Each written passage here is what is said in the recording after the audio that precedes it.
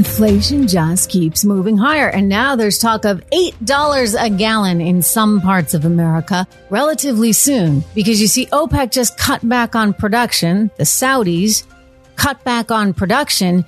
We don't have any supply here in the United States. So a new report says, get ready. It could be $6 to $8 a gallon in the very near future. We're going to talk about all of that. I want to welcome you back to the program. Good to have you here, everyone. Great to have you here, actually. Make sure if you are listening on Apple iTunes, you go over and you check out my YouTube channel, you check out my Rumble channel. Would be wonderful to have you there. And likewise, if you're on the video channels, go and subscribe to The Trish Regan Show on Apple iTunes. Anyway, it's, as I said, wonderful to have you here. I do want to give a shout out to everyone that came, everyone that signed up for our little webinar today. And we had a great discussion about the future of our economy right now and all this inflation that we're dealing with and everything that's going on all around the world, how that's going to affect prices in the near future. Heck, we got egg prices up nearly 100% just since January. This is really hurting the American middle class. So what do you do about it? I spoke with all of you. We heard directly from so many of you. Thank you for turning on your microphones in today's webinar. It was brought to us in part by one of our great sponsors on this program, LegacyPMInvestments.com. Legacy Precious Metals, again, LegacyPMInvestments.com. We'll talk a little bit more about it because there is a lawmaker right now that just introduced a bill in Congress to return us to the gold standard. Would that work? Would sure be good for the price of gold, right? Lots going on in the world today. Anyway, as we look at this potential for $8 a gallon gasoline, it would primarily be in California. I want to remind you that Gavin Newsom, the governor of California, had recently been out there telling America that California should be the energy model for the rest of the country. Well, I don't know as that's really going to work as an energy model when your prices are that much higher. And by the way, they are already that much higher than the rest of the nation because all the taxes and surcharges, et cetera. But now when you're talking about potentially $6 a gallon nationwide, that's really going to make California look pretty bad. Anyway, Capital Economics is predicting that the price of oil will go to $100 a barrel. Can you imagine that? $100 a barrel in the very near future. I mean, I can't imagine it. It's actually been upwards of 100 rather recently, right? But if you add in all the taxes that some of these states like California want to put in as well, then you're talking about a heck of a lot of money.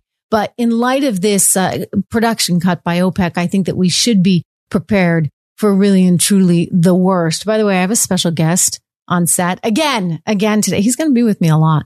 He's going to be with me a lot. I've decided because the world is such a bad and terrible place. I need my own therapy dog, right? So Fluffy is here. And Fluffy is here at a very opportune time because we're about to talk about China and Russia and the national security threat that they represent for the White House. The White House coming out with its big report and is saying that the biggest threat, I think I hear Fluffy, by the way, making some noise. I just the talk of China and Russia is getting them all upset. You want to come over here, baby? Aw, okay, he does. He wants to come over here, my little sweetheart. Me, baby. Okay, so again, all the more reason to watch the YouTube channel. Anyway, China and Russia are our biggest security threats. I don't necessarily disagree with that actually at all. I've said for some time that these are countries we need to watch and we need to be vigilant and we need to be thoughtful. And this is why we can't make mistakes such as the one Germany made when you're relying on one country like Russia for most of your nat gas supply, energy supply. It's why I want us to be realistic about going for green energy while simultaneously making sure that we have the stuff, the goods at home to weather us through any challenges like we may be facing in the near future. It's the same thing on the technology front. This is why we need that Intel factory in Ohio. It's why we need all our good technology jobs right here. I didn't totally agree with some of the things he said on democracy only because I worry.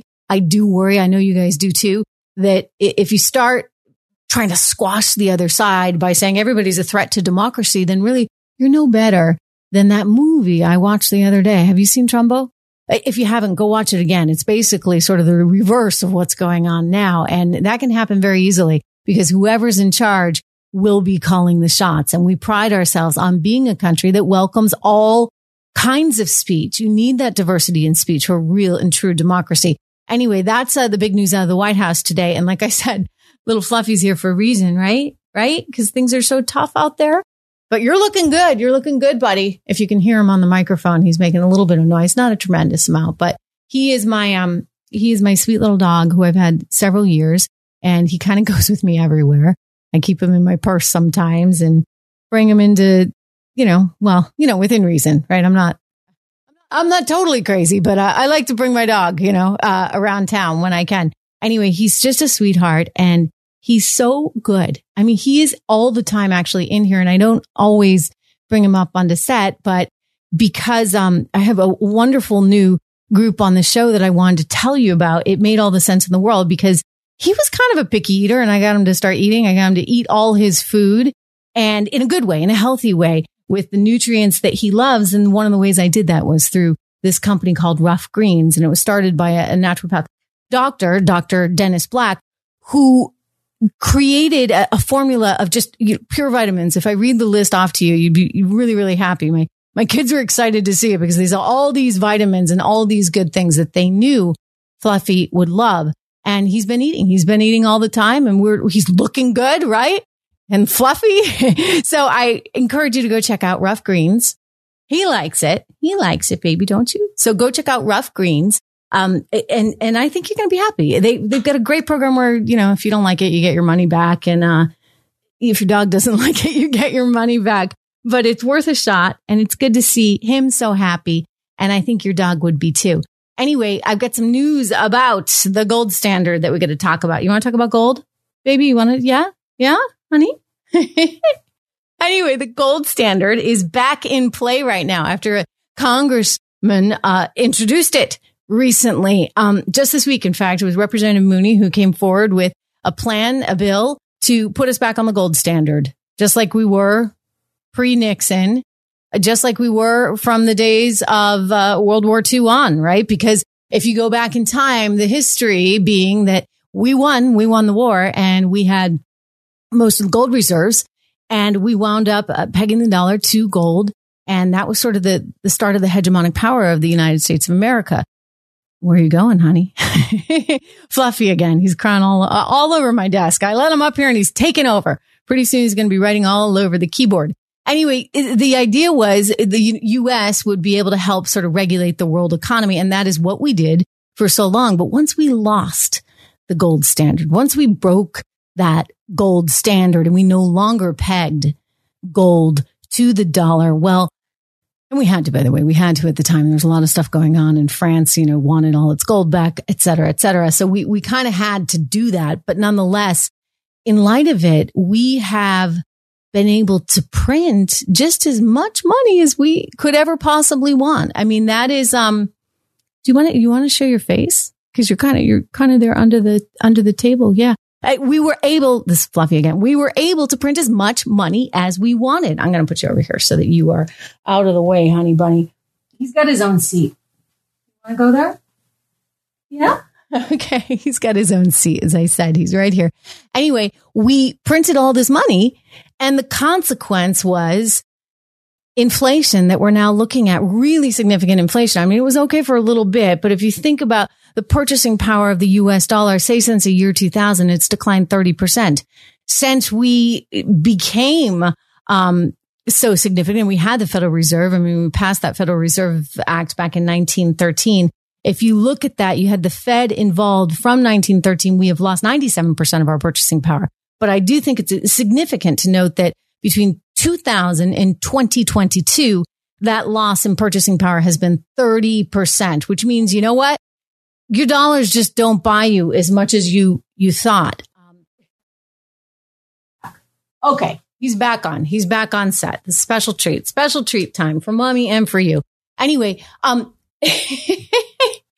so we've had this return to the gold standard proposed, and it gets a lot of people excited that really like gold. I talked to Charles Thorngren about it from Legacy Precious Metals on this special show, this special webinar where so many of you came in, you asked questions. For those of you who I couldn't get to for questions, I apologize. I encourage you to go to trishintel.com, sign up for my newsletter, and submit your questions. That way we'll try and get some of them answered. But anyway, legacypminvestments.com was the sponsor of this, and Charles was on and had a lot of interesting things to say, including he had a view on whether or not we should go back to the gold standard. It would kind of surprise you given that he is running a gold company, precious metals company. Anyway, go check that out. We're going to submit the whole podcast online. So many of you will hear yourselves that participated. And when we do it again, I'll make sure that you get an invitation. They're exclusive invitations that go up. You have to be signed up at trishintel.com. Sign up at my